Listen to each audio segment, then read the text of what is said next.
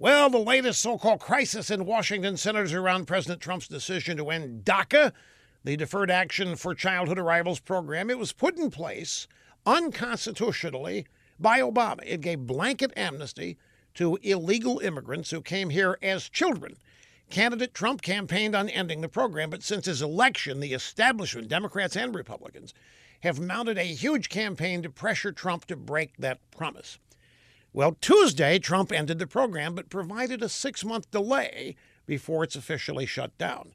That gives Congress plenty of time to pass legislation to give amnesty to these DACA kids who are here illegally, if that's what Congress decides, which is leading up to an election year.